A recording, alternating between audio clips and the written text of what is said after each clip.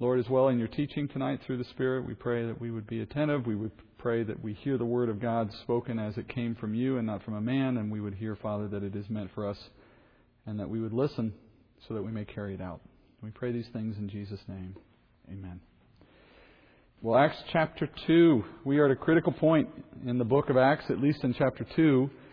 As we left it last week in chapter 2, we had seen the Spirit arrive. We had seen that as the Spirit came upon the men who were in this room, in the upper room, waiting for the Spirit's arrival, He brought outward signs of His arrival. Last week I told you the chapter had a 4-part division to it.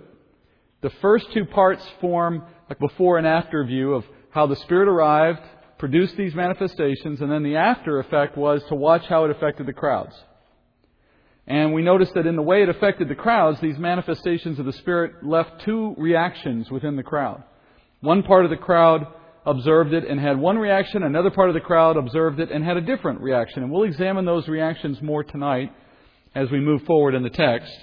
But first, I felt it was necessary as I was studying the chapter myself to retrace our steps just a little through a very important issue that arises out of the text here in this chapter and becomes foundational to understanding the book of Acts as a whole. You'll see that more clearly as we move through the book. So I, without going too far off the topic tonight, I can't really examine it fully for you, except to just give you a sense of why it's important. And then later, as the book itself unfolds, we'll see this again and again. The arrival of the Spirit here in this chapter, as you see it occur in this chapter, comes long after the men who are being affected here have come to believe in Christ. That is no longer God's pattern in the church. Today, and even in the day of the apostles, most of the time, and certainly today, all of the time, we receive the Spirit when we believe. That's the promise of Scripture. So it raises a question out of the text as to why there was a delay in the lives of these men between the time they believed and the time they received the Holy Spirit. Last week I taught that the answer to that fundamentally is that God wanted to distinguish this particular day in our memory. This day, as we said already, is the Feast of Weeks. It's the day on the Jewish calendar when they celebrate a feast called the Feast of Weeks, also called Pentecost by the Greek Jews. And because that day was an important day, it's important to understand that the believers throughout history must understand plainly that on this day, God instituted a unique ministry of His Spirit. He chose the Feast of Weeks to be the day in which He fulfilled the meaning of that feast by the giving of His Spirit. Beginning on this day, the one we see here in Acts 2, all believers would receive the personal indwelling of the Spirit, which we call the baptism of the Holy Spirit or the baptism of fire. And since that day marks such a dramatic departure from God's previous working among men, that day warranted a unique and unrepeatable display of God's power. So the day of Pentecost, as it comes out in the text here in chapter 2, starts something that never existed before in the economy of God's working with men. That is, the indwelling of the Holy Spirit for every believer. And to mark that event, God put in place certain manifestations, certain outward signs, that would forever be associated with that day. And because they're so special, and because that day was so special, God makes sure that those manifestations never repeat themselves, at least not in total. At least not the full set that are visible here in this chapter. So, men received the Spirit on this occasion after they had already believed, so that the day could be marked in a very special way among the believers.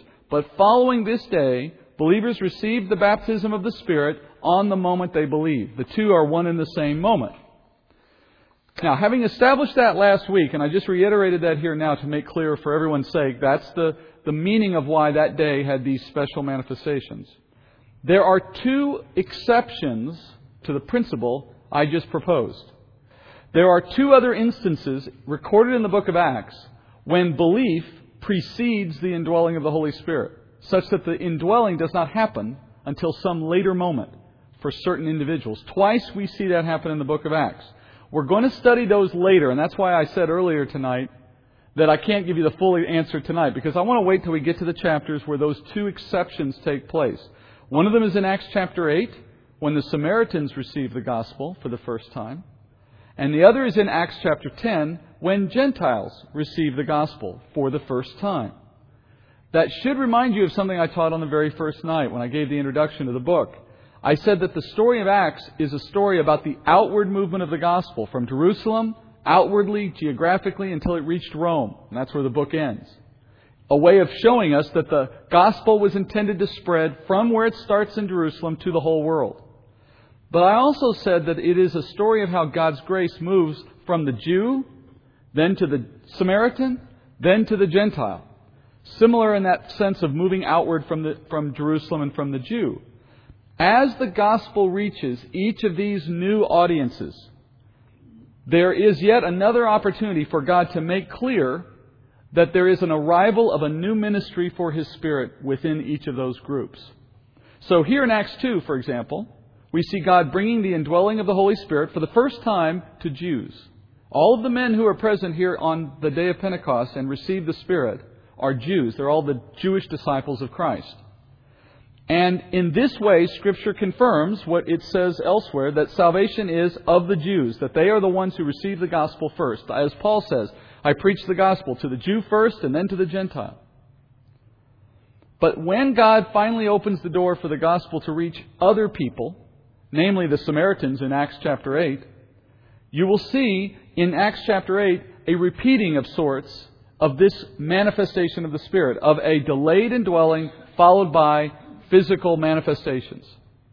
And then later, when God opens the door for the Gentiles, that pattern is repeated again. But after that third time, in Acts chapter 10, this unique delaying of the indwelling of the Holy Spirit is never seen again. It's never seen again in the book of Acts, and it's never seen again in the recorded history of the church. From that point forward, God has made His point. He's made it clear that the Holy Spirit has a new ministry, and He's actively engaged in that ministry among believers. And there is a fourth instance of what appears to be a delayed indwelling of the Spirit. But in reality, when we get there, you'll see in Acts chapter 19, it's not actually what it seems to be. So that's even further down the road. And so we'll come back and look at how that plays out in each of those cases as we look through the book later. So returning to the reactions of the crowd, I want to go back down to the text of chapter 2. And look at where we left off last week, beginning in verse 12, just rereading 12 and 13 as we move forward from that point. We saw at that point the crowd reacting, and in verse 12, they all continued in amazement and great perplexity, saying to one another, "What does this mean?" But others were mocking and saying, "They are full of sweet wine." And that's where we left off. So let's look again at the reaction and then go forward from here. The group of visiting Jews, these were the men who did not live in Jerusalem but were outside the land, but they're here in town because of the Passover, and they've stuck around so they can celebrate Pentecost. Those Jews are the first group, summarized in verse 12. They recognized that a miracle took place. They don't understand its meaning, but they are not denying the reality of it either. So they see something supernatural, but they don't understand it. The second group, a group I would argue are the local Jews of Jerusalem, they dismiss what they're seeing entirely and call it merely drunk men. They do not perceive that anything supernatural has taken place. They don't perceive that God has done anything. They attribute everything they're seeing to natural explanations, to the drunkenness of these men in their mind. Both groups are unbelievers. There's no evidence that either of these groups has yet understood and believed in Christ as the Messiah. But some are responding with what appears to be an open heart, while others are responding by mocking or what we would assume to be a hardened or closed heart to the message. Paul explains elsewhere in Scripture in 1 Corinthians chapter 14 how God uses this unique display of speaking in tongues to accomplish His purpose among men. It's in 1 Corinthians 14:20, and Paul, after explaining to the church in Corinth about the use of gifts, and particularly about the gift of tongues, he comes to this conclusion. In verse 20, he says, "Brethren, do not be like children in your thinking. Yet in evil be infants, but in your thinking be mature. In the law it is written, by men of strange tongues and by the lips of strangers I will speak to this people, and even so they will not listen to me, says the Lord." Paul then concludes, "So then, tongues are for a sign, not to those who believe, but to unbelievers. But prophecy is for a sign, not to unbelievers, but to those who believe. Paul quotes in his conclusion there from Isaiah, he quotes from Isaiah 28:11, where Isaiah himself said that there would come a day when strangers, i.e. Gentiles, or men who are not known to the city in Jerusalem, in this case, are speaking in a tongue that the people who should have known their Messiah, the Jews, cannot understand. These men are speaking in non-Hebrew tongues. They're speaking in languages that are not Hebrew. And Isaiah goes on to say that though that sign would be given, it would not result in them coming to faith, in understanding the truth. Here we see the beginning of that prophecy. You see unbelievers here, the crowd in general, responding to the sign by questioning it and looking for answers. And Paul himself reiterates that that would not in and of itself be enough to bring faith, nor was it intended to edify or build up someone who was already in faith. It was meant to be a sign to unbelievers, but not a sufficient sign for faith. This is similar in some respects to Paul's argument, I think, out of Romans chapter 1, when he talks about the heavens and the earth declare God to the unbeliever. He's arguing that there is no excuse for the one who would say they did not know God existed. He is not, however, arguing that what they could see in the world around them was sufficient to bring them to faith. There's a difference between the two. I can know enough to know there is a God, and yet still not know enough to know who He is, what His name is, how I come to believe in it. Similarly, the sign that was given here, this sign of speaking in tongues, was sufficient, at least for some, to know that God was doing something here, but yet it had not been sufficient for them to understand what they're to do with what they've learned, how to respond to what they've seen. It left them in a quandary. What does that quandary or that questioning drive someone to do if their heart is open to the message? Well, logically, you ask questions. You seek answers. You go looking for what it is this sign means. And then, if it's God's purpose to bring you to faith, He will put in your walk, in your path, the answers that you're looking for. There will be a way for God to answer those questions. In order for this sign to become a means for salvation, then, it must be united with understanding concerning the meaning of the sign. And so it falls to Peter now, in the second half of this chapter, to preach a sermon, his very first one as far as we can tell, which offers an explanation for the meaning of the sign. Verse 14. But Peter, taking his stand with the 11, raised his voice and declared to them, Men of Judea, and all you who live in Jerusalem, let this be known to you, and give heed to my words. For these men are not drunk, as you suppose, for it is only the third hour of the day. But this is what was spoken of through the prophet Joel. And it shall be in the last days, God says, that I will pour forth of my Spirit on all mankind. And your sons and your daughters shall prophesy. And your young men shall see visions, and your old men shall dream dreams. Even on my bondslaves, both men and women, I will in those days pour forth of my Spirit, and they shall prophesy. And I will grant wonders in the sky above and signs on the earth below, blood and fire and vapor of smoke. The sun will be turned into darkness and the moon into blood, before the great and glorious day of the Lord shall come. And it shall be that everyone who calls on the name of the Lord will be saved. So Peter hears the crowd. He hears the snide comments from the local Jews of the city about the drunkenness of the men and so on. So then he stands with the 11 and he raises his voice. So this is clearly an attempt for him to address the whole crowd. He's preaching in the street. And then he delivers a sermon. And he begins with a reading of Scripture. And effectively, though it's probably delivered because of his memory of Scripture, it's the equivalent of someone opening the Bible, in a sense, and reading Scripture to a crowd. Now, before we examine what he says here in this chapter, let's consider the pattern that Scripture is establishing for us here. Because although I have said already, and I'll continue to say, that the book of Acts is not written as a book of theology or necessarily of ecclesiology or church practice and tradition. It was not meant to be a manual for how you conduct church, nor was it meant to be a book on how the theology of our faith should work. It is a history of how the early church was established. And yet, along the way, there are going to be opportunities for us to see things that are good application, that do form a pattern. This, I think, is one of them. Maybe one of the best ones, in fact. Because the work of the Spirit here brought an opportunity for Peter to preach and deliver this message. And the pattern that's being examined here, or that's being displayed here, of the work of the Spirit combined with the work of a preacher, is classic biblical application for how we should preach the message of the gospel. And how it is in general we should preach, period. It starts with the work of the Spirit. In all cases, the delivery of God's message for the sake of salvation, the gospel in other words, is predicated, a successful delivery is predicated on the work of the Spirit. Jesus says this in John 6:44, "No one can come to me unless the Father who sent me draws him, and I will raise him up on the last day." And here in the text you see the drawing ministry of the Spirit so evident in the way these visiting Jews in the crowd are responding to the miracle by asking questions about what does this mean. It's as if they're just primed for someone to walk up and deliver the message to them. We may not always be aware that it's taking place. I'm not saying we'll be perceptive enough in all cases to discern who's ready and who's not. In fact, that's probably a fruitless kind of effort on our part if we even tried. Peter doesn't seem to be working very hard to figure out who's ready to listen and who isn't. He simply follows the opportunity up and makes a claim that's loud enough for anyone to hear. But the response is going to happen only as a result of the drawing ministry of the Holy Spirit. So here the drawing ministry is evident, and we cannot make the message itself so compelling. We can't present it in such a exciting and dynamic way. We can't make it so, quote, relevant and appealing that we can substitute for the drawing ministry of the Holy Spirit.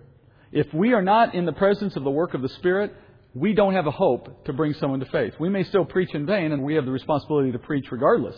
And preach means do it in our works, do it in our words, do it in our life generally.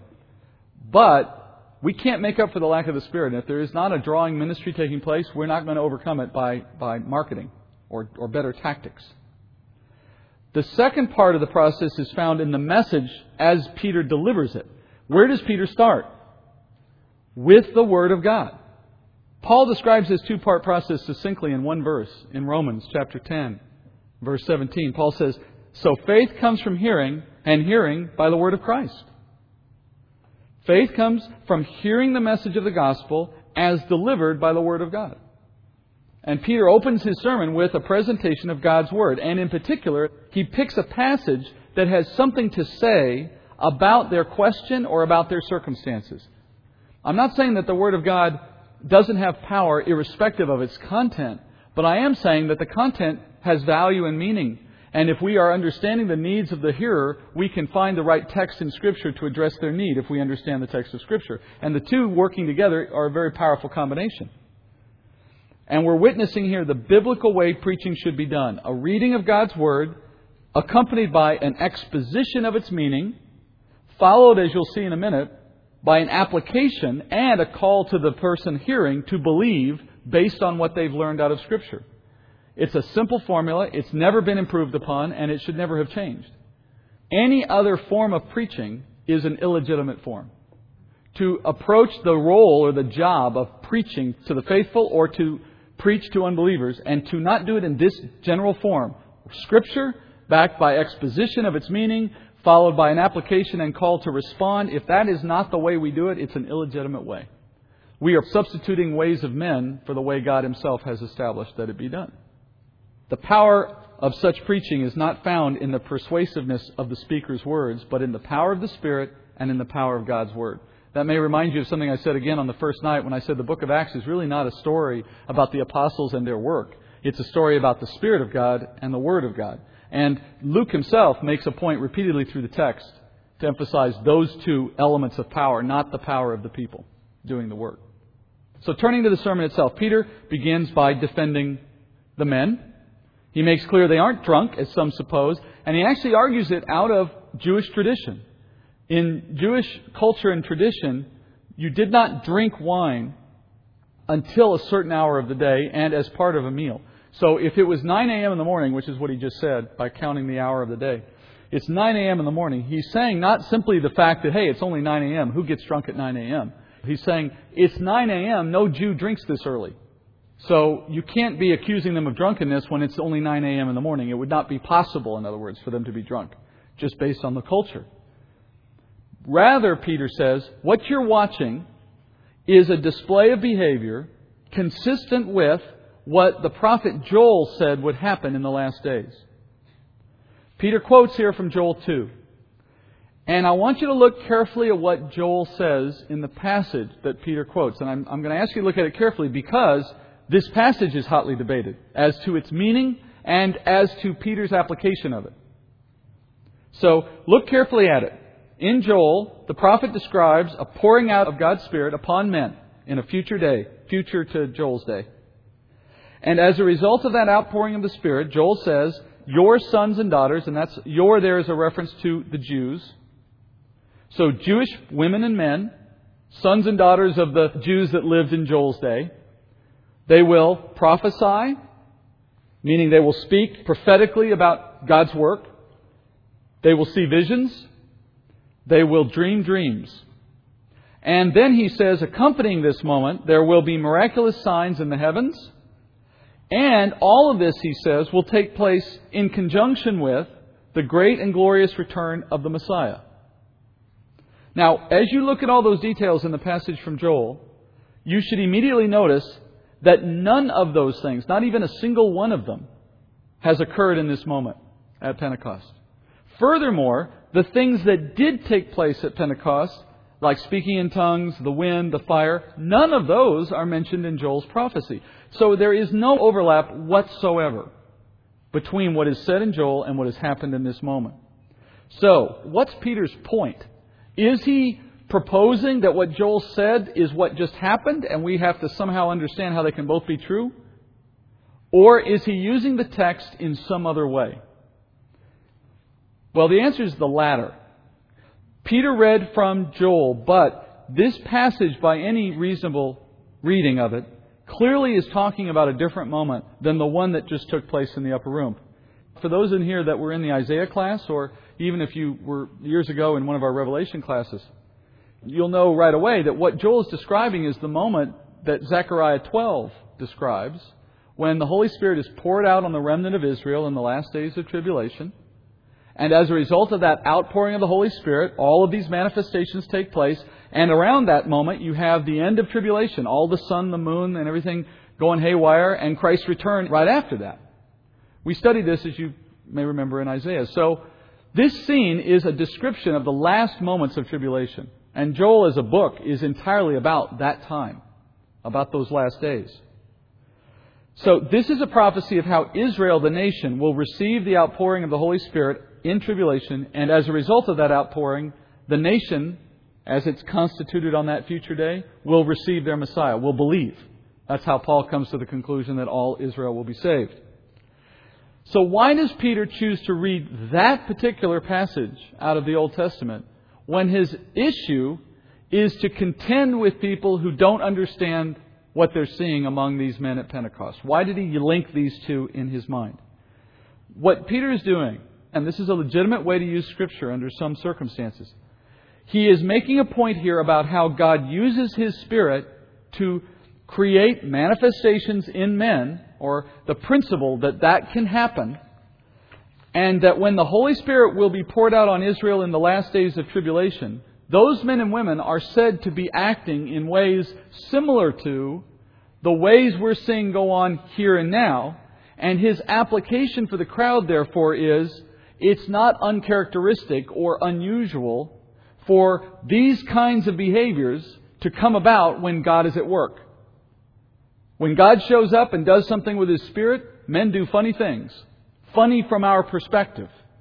But that doesn't mean it's not God. In fact, Scripture would tell us it can be God. And that's what Peter is doing here. He's making an application of Joel, not an interpretation of Joel. That's the fundamental difference. He's saying, given what Joel has said will happen in the future, we can know something about how God works among men. And knowing that about how He works among men, we can look differently at this circumstance and see it from a different point of view. Instead of seeing it as men who are drunk, we can see it as God at work through His Spirit. That's an application of knowledge, not an interpretation of the text. And as I said, that's a legitimate way to use Scripture from time to time, but, as you might expect, it's got to be done carefully. Partly so that you don't misunderstand the text yourself as you try to apply it, but secondly, so that you don't leave your audience thinking that your intent is to interpret the text. Unfortunately, a lot of men are doing this without trying to be careful. And I'll hear people quote passages of Scripture in defense of some point they're making in their preaching, and yet the text they happen to pick has nothing to do with what they're talking about. It just sounds like it has something to do with what they're talking about. And unless you know the context of the text itself, you might just blindly go with them. You wouldn't know any better. But the reality is you go back and look at the text and you realize that's not what the guy was talking about when he wrote that. Sure enough, they pulled something out of context and misapplied it. That's the danger. That's a text without context is pretext. A pretext for doing the wrong thing. A pretext for making a mistake.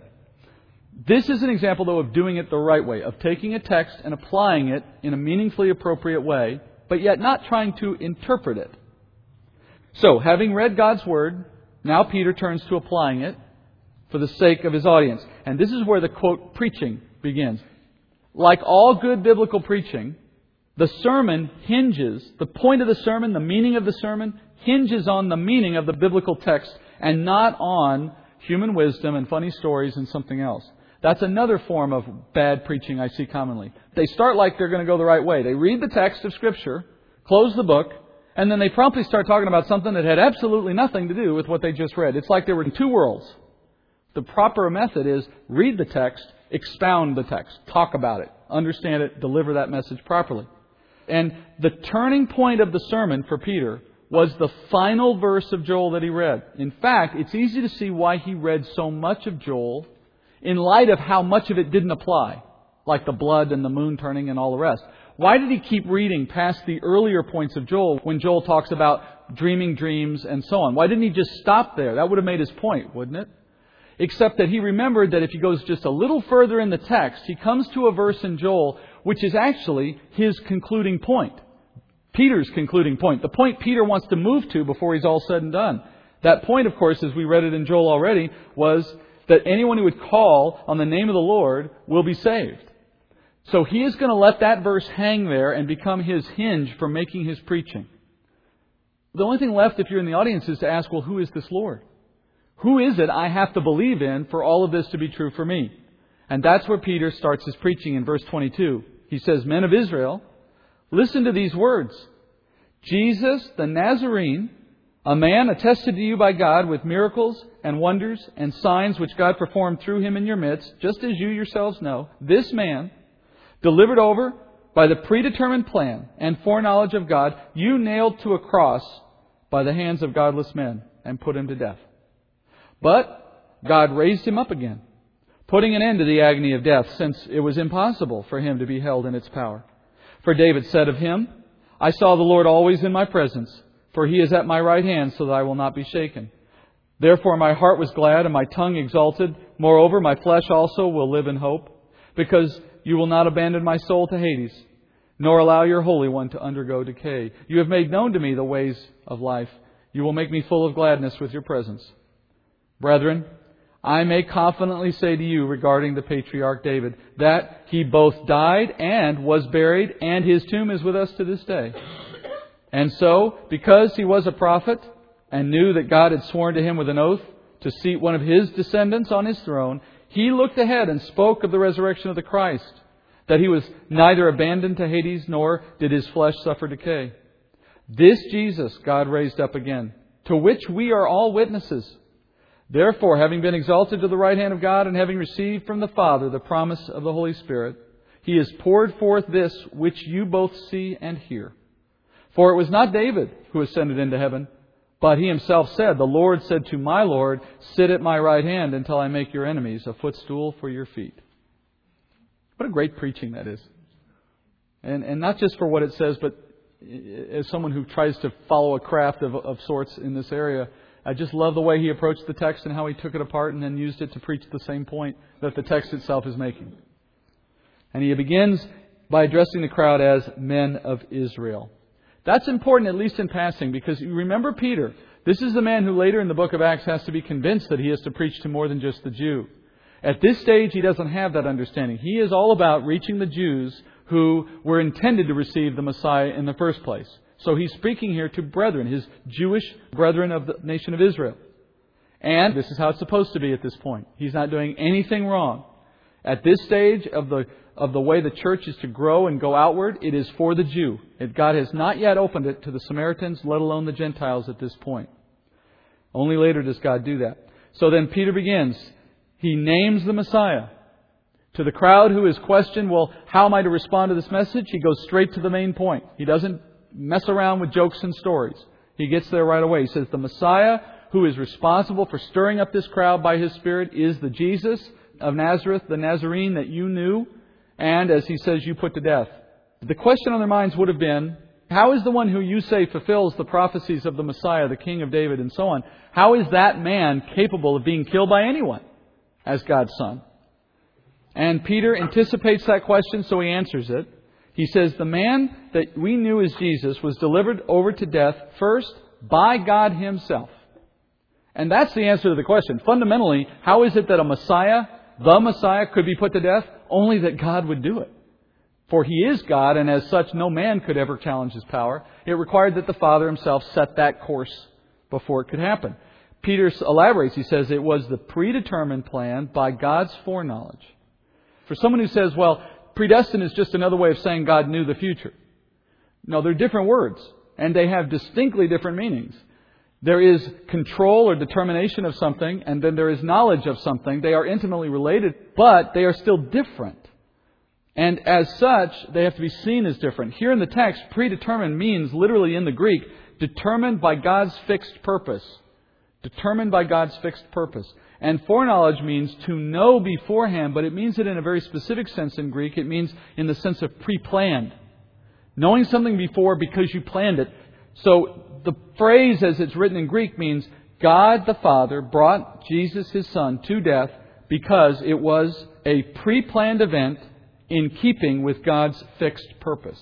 It was to be because it had to be, and God intended it to be and made it to be. Peter makes clear that God worked through the agency of sinful, godless men to accomplish this outcome, that there is both the sovereign component of determination and foreknowledge, but there was also the human agency of sin involved in the process. God is not the author of sin. He nonetheless relied on sinful men to act in accordance with their sinful desires and impulses, and then directed them so that that sin would be put to work in His plan as He intended it. God intended it, predetermined it, planned it, and then worked through the agency of sin to bring it about.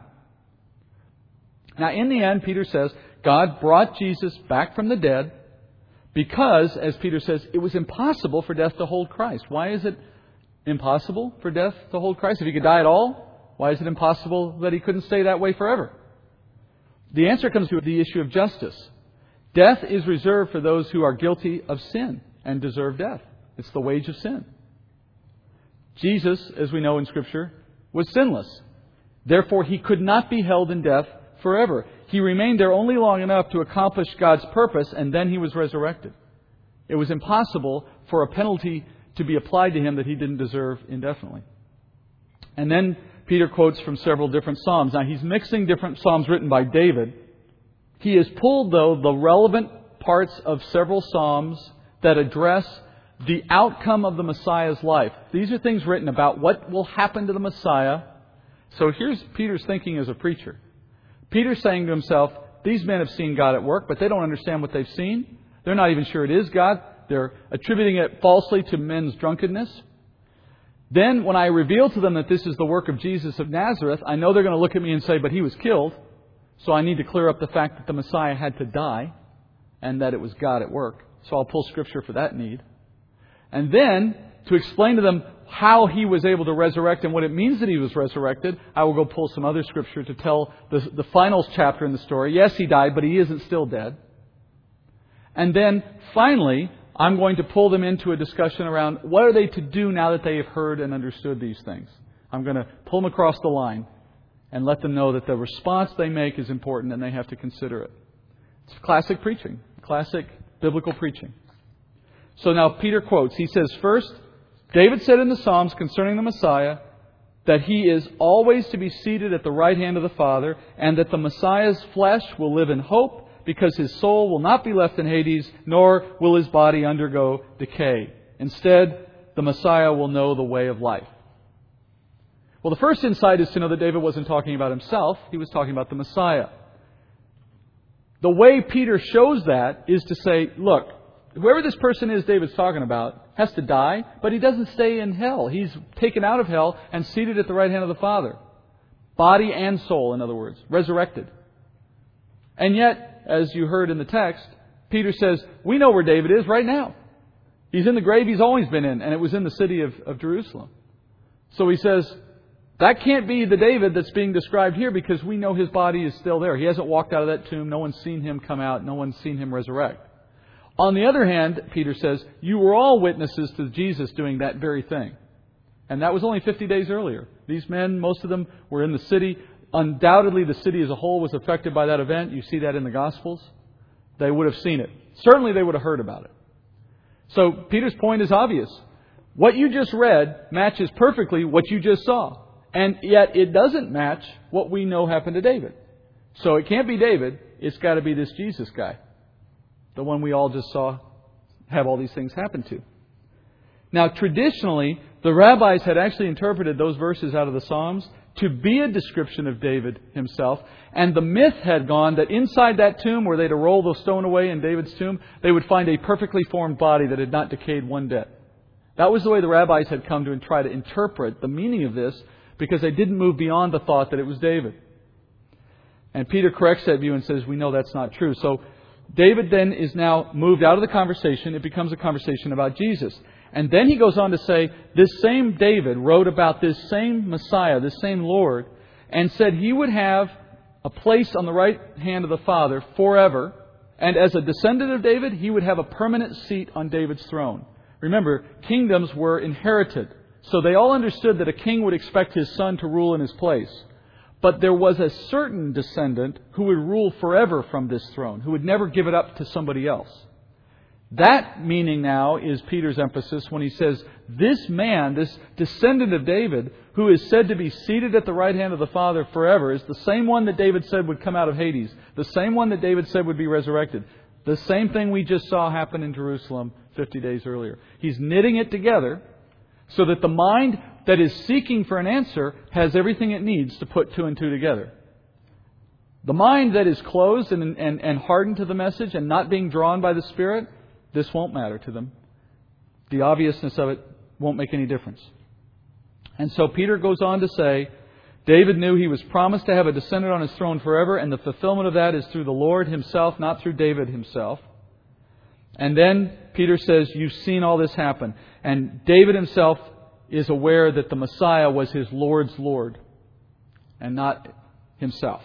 Finally, Peter brings his sermon to a climax, verse 36. He says, therefore, let all the house of Israel know for certain that God has made him both Lord and Christ, this Jesus whom you crucified.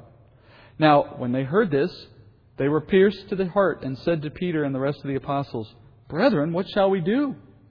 Peter said to them, Repent, and each of you be baptized in the name of Jesus Christ for the forgiveness of your sins, and you will receive the gift of the Holy Spirit.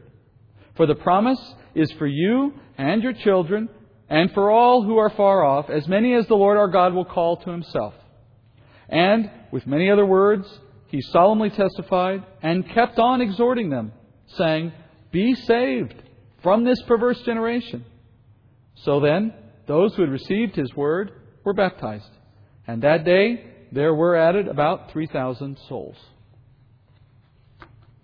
So having spoken to the truth, backed by the power and the authority of God's word, Peter gives a call for action to the crowd, beginning with a call to repentance. And then in the reaction of the crowd, you see the work of the Holy Spirit clearly evident in their hearts and in their response. It says they were pierced, and the word in the Greek literally means shocked or stunned. In Homer or in other Greek texts, that same Greek word is used to describe the sound of horse hooves hitting the ground.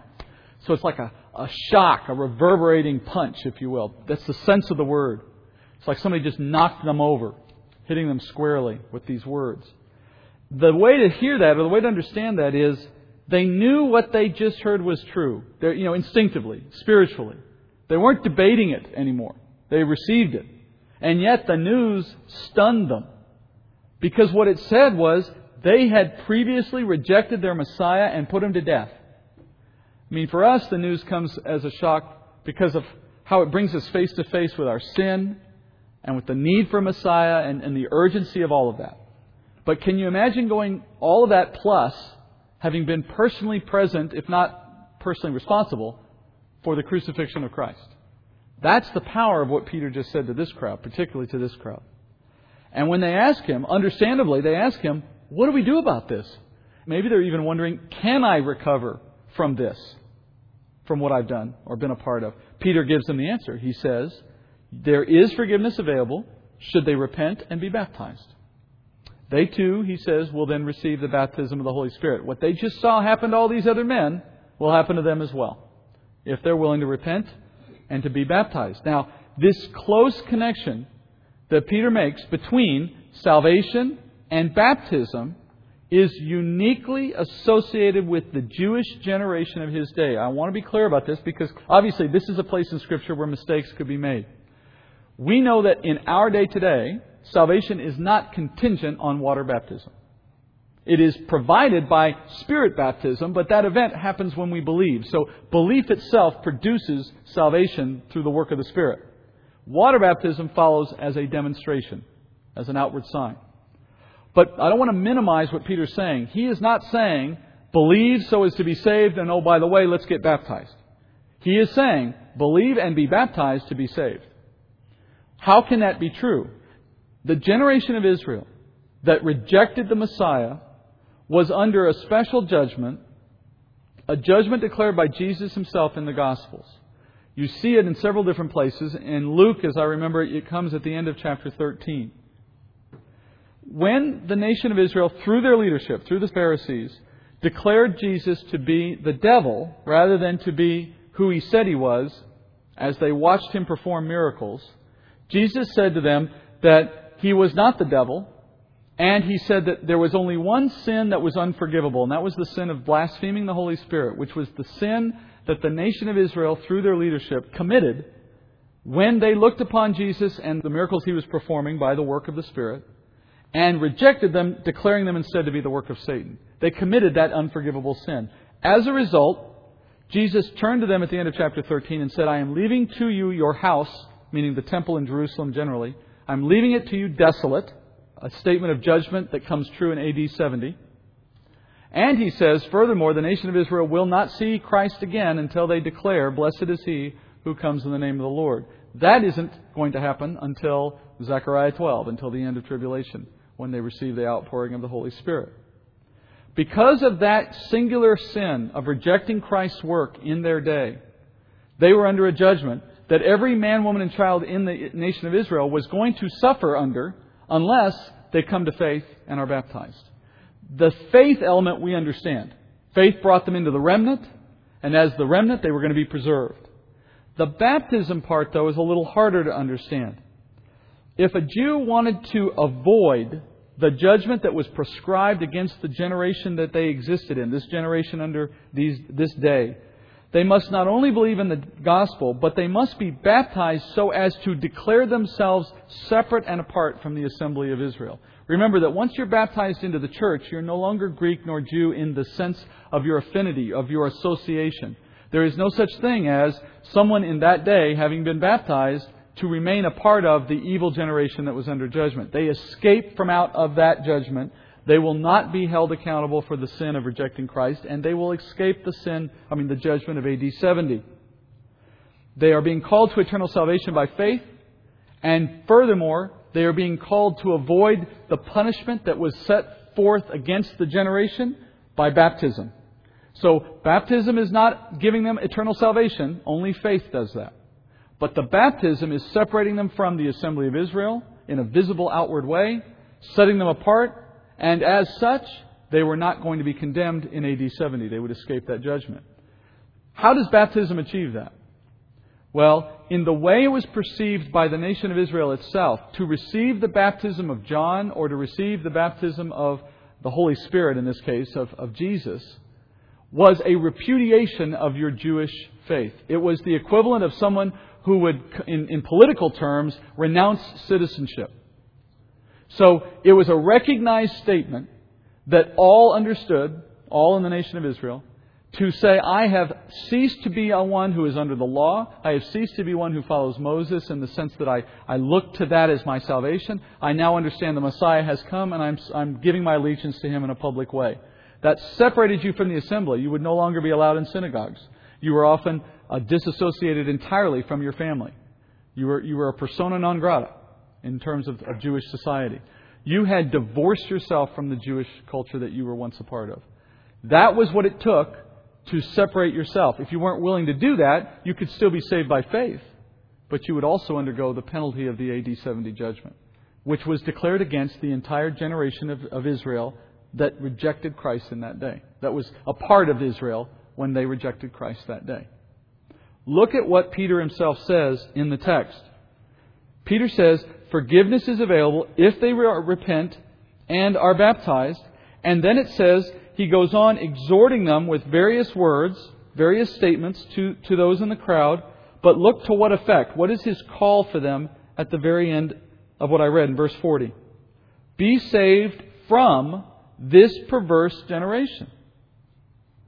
He's made the initial call, and so he continues to exhort, as this text says. And his argument seems to rest on who Christ is, why He is the Messiah, but then secondly, the urgency of receiving now this offer so that they can avoid the generational penalty that was coming upon Israel. As that judgment comes upon the nation of Israel in AD 70, it comes upon them in a very unique set of circumstances so that there's an early stage of Rome sieging the city, which then gives way to a period when the Roman army is gone for a short time and then returns. And in between those two times, when they're there, there's an opportunity for people to leave the city.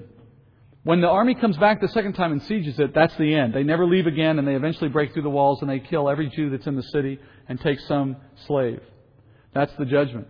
But because there was a break in the action for a time, any who were in the city and saw the first siege would have known this is the thing Jesus said was coming, and they would have had a chance to run and leave the city when that opening took place. But the only ones who thought to do that were the ones who believed the words of Jesus when He said, when you see the city of Jerusalem surrounded, know that her end is near. Run to the mountains. Well, the only way you can run out of a city that's sieged is if the siege stops. And the only reason you'd run at that point is if you thought it was coming back. And the only ones who would have thought that way are the ones who received Jesus' words as truth and listened. So the faith in Christ and in His Word was the means by which some in that city escaped, the remnant. All that stayed behind were lost. That's the judgment in AD 70 for that generation. So, in Acts, every time we see baptism so closely associated with the message of salvation to a Jewish audience, you'll notice this at times as we go further in the text. Every time we see the message of salvation being delivered to a Jewish audience in the time of Acts, it is always given in this unique way. Believe and be baptized in order to be saved. You will not see that same kind of urgency delivered in the epistles generally or to a Gentile audience generally. You'll notice that as we go through the text. This is one of those unique qualities to the early church, which, as I said at the outset of this course, is why we have to be careful about trying to make the book a recipe for what we do today in all cases. We have to look at it with very savvy understanding. On this day, to finish today, on this day, we're told 3,000 men received the testimony of God's Word as it was preached through Peter. So the early church grows tenfold on that day. What happened, do you think, after all these men believed? Who were they? And particularly, in the case of a good number of them, what kind of Jews? Or which Jews? They were foreign Jews, many of them, living outside the city. How appropriate that God would choose this crowd on this day to be the starting point for the church, in that His wisdom was already evident in the fact that these would be seeds of sorts going outward from the city. It's believed that from this very crowd you have the men who began the church in Rome, that Paul later writes to when he writes his letter. Men he never met, a church he never visited when he wrote, which were Jews who came back from Pentecost with the message of the gospel, all the way to Rome. And that's it. Let's go to prayer. Heavenly Father, we give You thanks. I thank You particularly, Father, tonight for the miracle of how the church was formed in the Spirit. I thank You, Father, that we today have the blessing of the indwelling of the Spirit, something so unique and special that You chose to mark it in a day that's like none other. How easily we take that for granted, Father, that we are specially marked with a power that many men and women would have envied in centuries past. That is available to us every day, should we yield to it and should we take hold of it. We ask you, Father, that the study as it's unveiling itself to us would continue to light a fire in our heart, to spread the gospel, to preach out of your word if you give opportunity, to know that preaching isn't merely reserved to men and women who have a calling in a pulpit, but Father, it's not reserved at all. It's available to us all. And we would be messengers in one form or another, always with the right form, Father, always taking your word in the power of the Spirit and seeking to bring men to the truth. And thank you again for this room, for our chance to meet here on such a reliable basis. We do pray we'd do that again next week, and perhaps, Father, you'd bring a few more who may be interested to hear your word. We ask these things in Jesus' name. Amen.